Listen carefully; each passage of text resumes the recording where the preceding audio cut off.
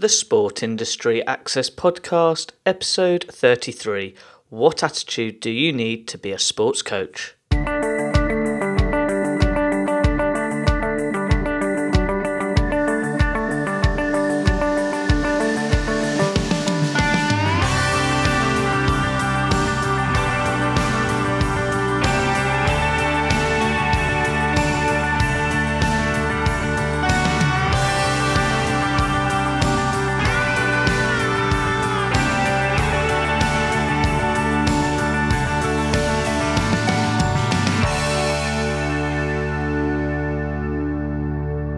Welcome to another episode of the Sport Industry Access Podcast. I am your host, Ed Bowers. As always, my goal each week is to provide you a special guest who will inspire and encourage you to be the best you can be in your profession, especially if you have an interest in pursuing a career in coaching in any sport at any level.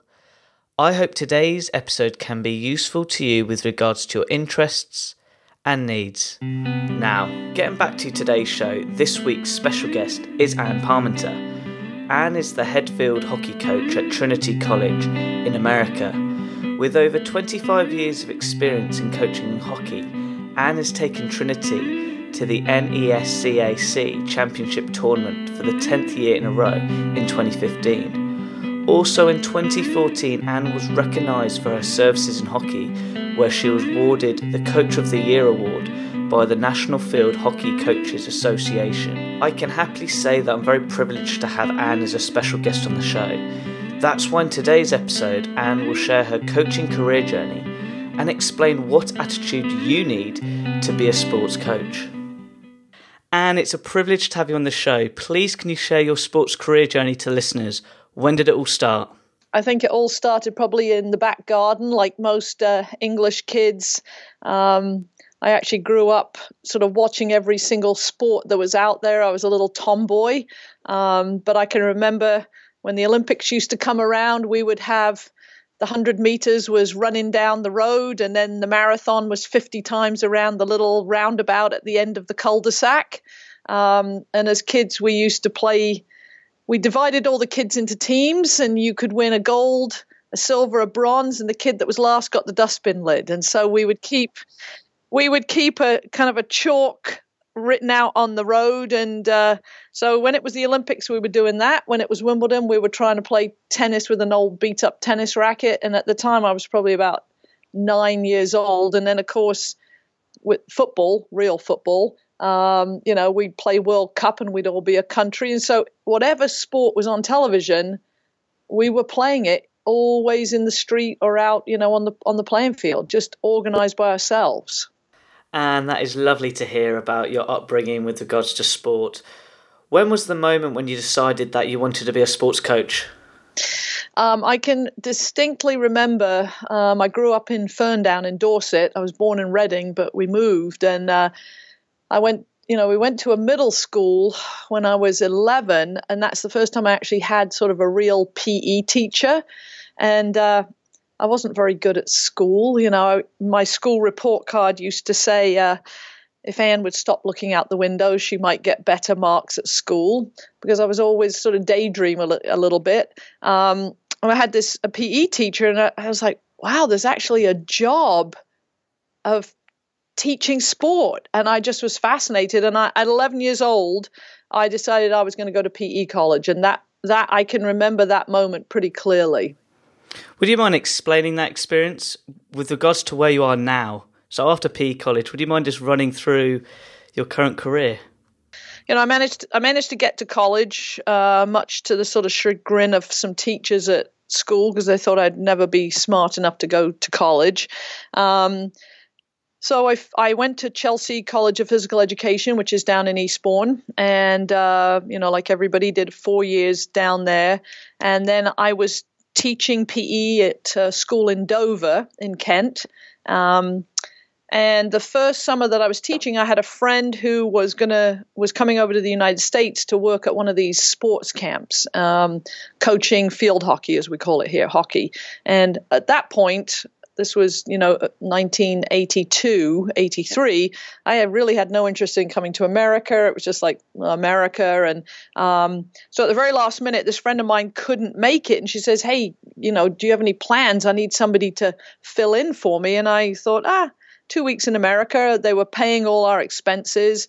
I thought, yeah, I'll give it a go. So I ended up coming here sight unseen, not really knowing what the heck I was into. And, like most people at the time, my image of America was sort of a very Hollywood, Starsky and Hutch, Cagney and Lacey type, anything that was on television America.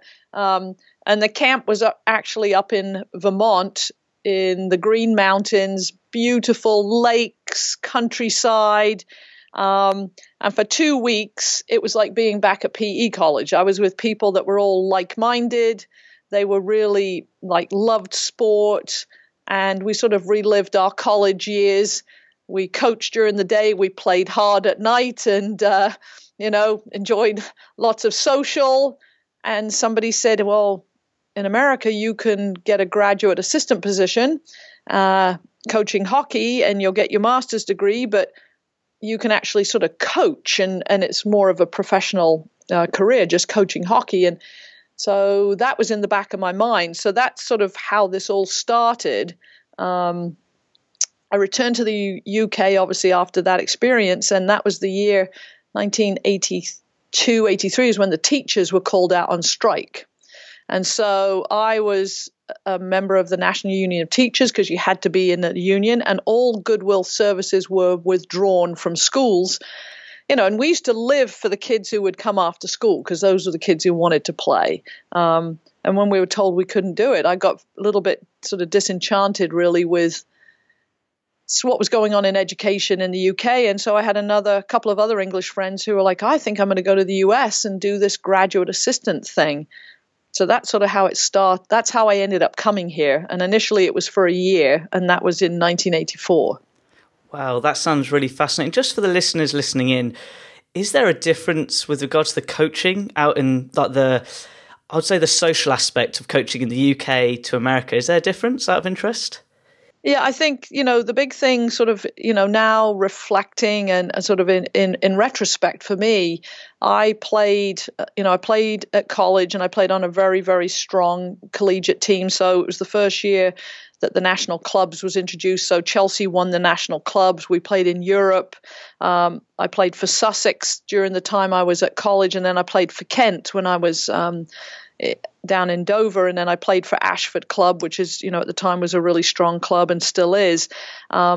And our club had its own building and a clubhouse and, a license. And so, we could have, the bar was open and you entertained other teams. And in my mind, that's what the whole club scene in the UK was like. And if you were into sport, you taught in a high school. Here, collegiate sports is where the focus is culturally. And so, I spend my time, full time recruiting people to come here to play hockey. And yet there's no place for me, or once my players finish and graduate when they're 22, there is very little club play for them. There are no physical buildings. So here, when someone says, oh, I play on a club, that's just a group of people that will travel to a field and play a game. But they don't have an actual clubhouse and a place. So the sports culture here is very driven by a collegiate structure, as opposed to, there are places for people to play, but field hockey is not a big sport here. And so it's tough. When you graduate, you're pretty much done, which is hard. Yeah, I bet. Just relating to field hockey, in your opinion, how have you seen that sport grow when you look at the Olympics, for example? Yeah, I mean, for me, I was actually in the UK this past summer when Great Britain won, which was just absolutely amazing. And I left the UK just as the National League was coming into play.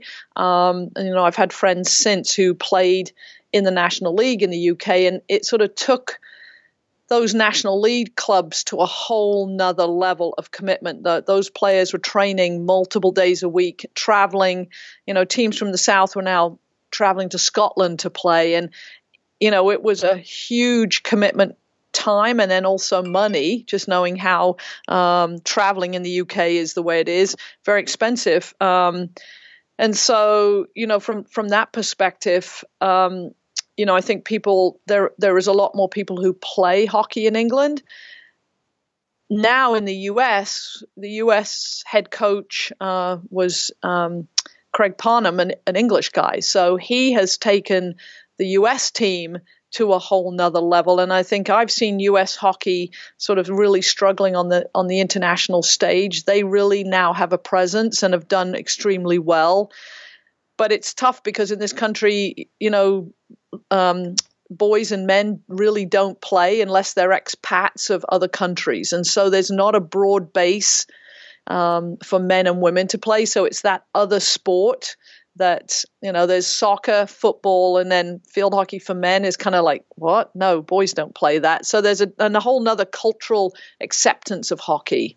Just touching back, relating to your career, and it sort of relates to today's main topic, what attitude do you need to be a sports coach? I think I've changed a lot over the years of coaching, particularly here. It would be interesting to have sort of had my career in England and see if it would be the same or not. Today's generation is very different, much more needy, particularly here. A lot of the players are coming from everybody's won a trophy growing up. Nobody is second best. Everybody's the best.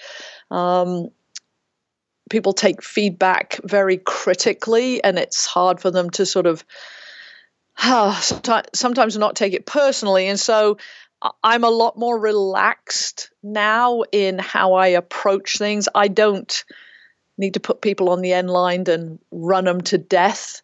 I operate from the philosophy that if you're playing here, you're playing because you're choosing to. It's a joy and a privilege to play. I'm not running a boot camp. It's not punishment. And so I've never trained people to punish. And if we lose a game, you've got coaches who you lose a game and the team is scared to death. They're going to have to run sprints the next day. And my philosophy and mentality is nobody ever starts a game trying to lose it. So I come from everybody's on the field trying to do the same thing, which is to win. And if we don't win, then we've got to look at why we didn't and break it down. And I'm a teacher, I'm an educator, and I make that distinction. So the challenge is trying to, be able to push everybody's buttons in a way that people are going to be receptive to learning. Just relating to that philosophy, within each season, how important is player management? I think it is the most number one. I've just had all my player meetings last week, 23 players, and we sort of asked them a series of questions.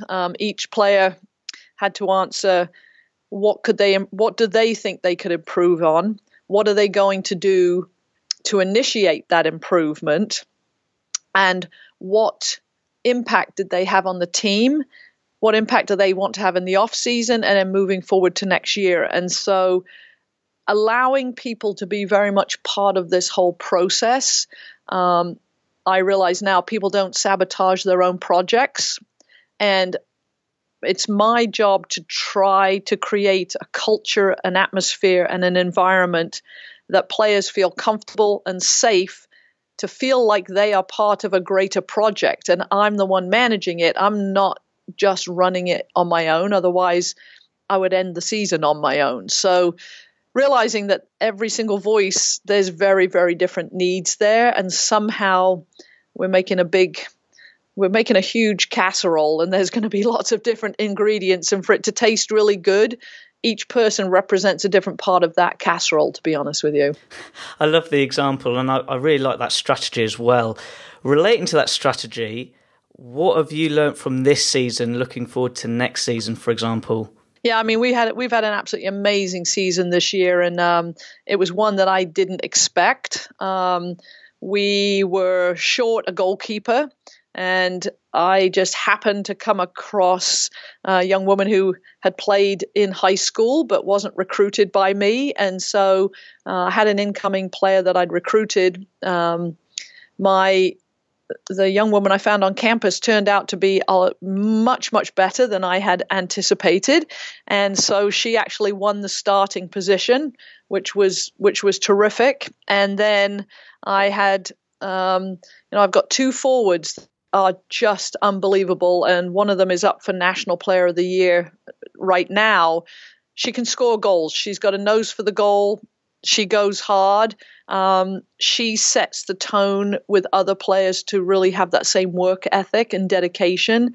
And then really hard on our corners this year. So sort of set pieces at corners.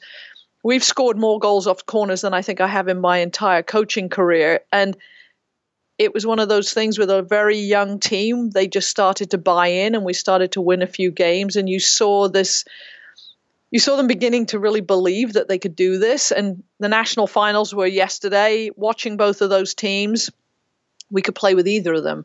And it's really nice to have that sort of that excitement, that frustration. And now you just want to start right now because, it's so, we were playing last weekend and they already want to be playing now because there's such a buzz around it. And now you've got to be able to replicate the same thing next year.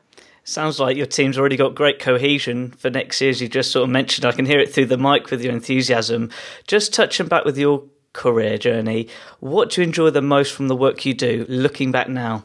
I always say this, and it is definitely somewhat cliche, tongue in cheek, but when I was teaching in England, I would play either club on Saturday and county on Sunday, and when that clock was hitting 4:00 on a Sunday afternoon, the Sunday night syndrome of, I got to go back to school tomorrow.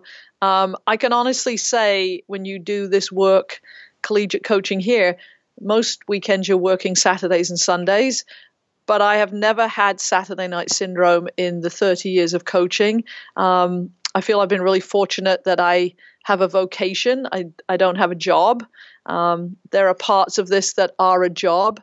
However, I control my own schedule. I don't have to punch a clock. Nobody's checking to see that I'm here.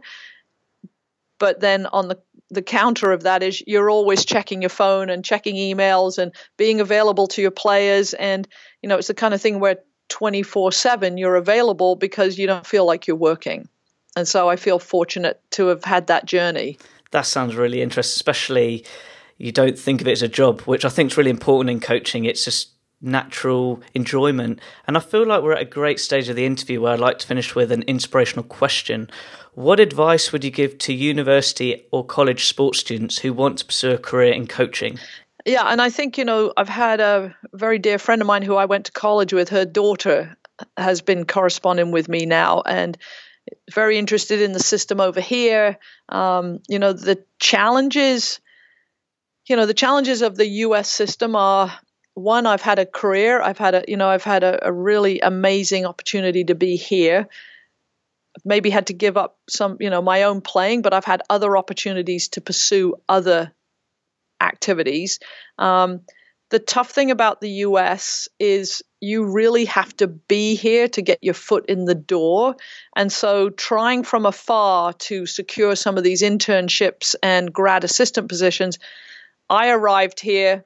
I didn't have a place, made some connections. I worked a load of camps.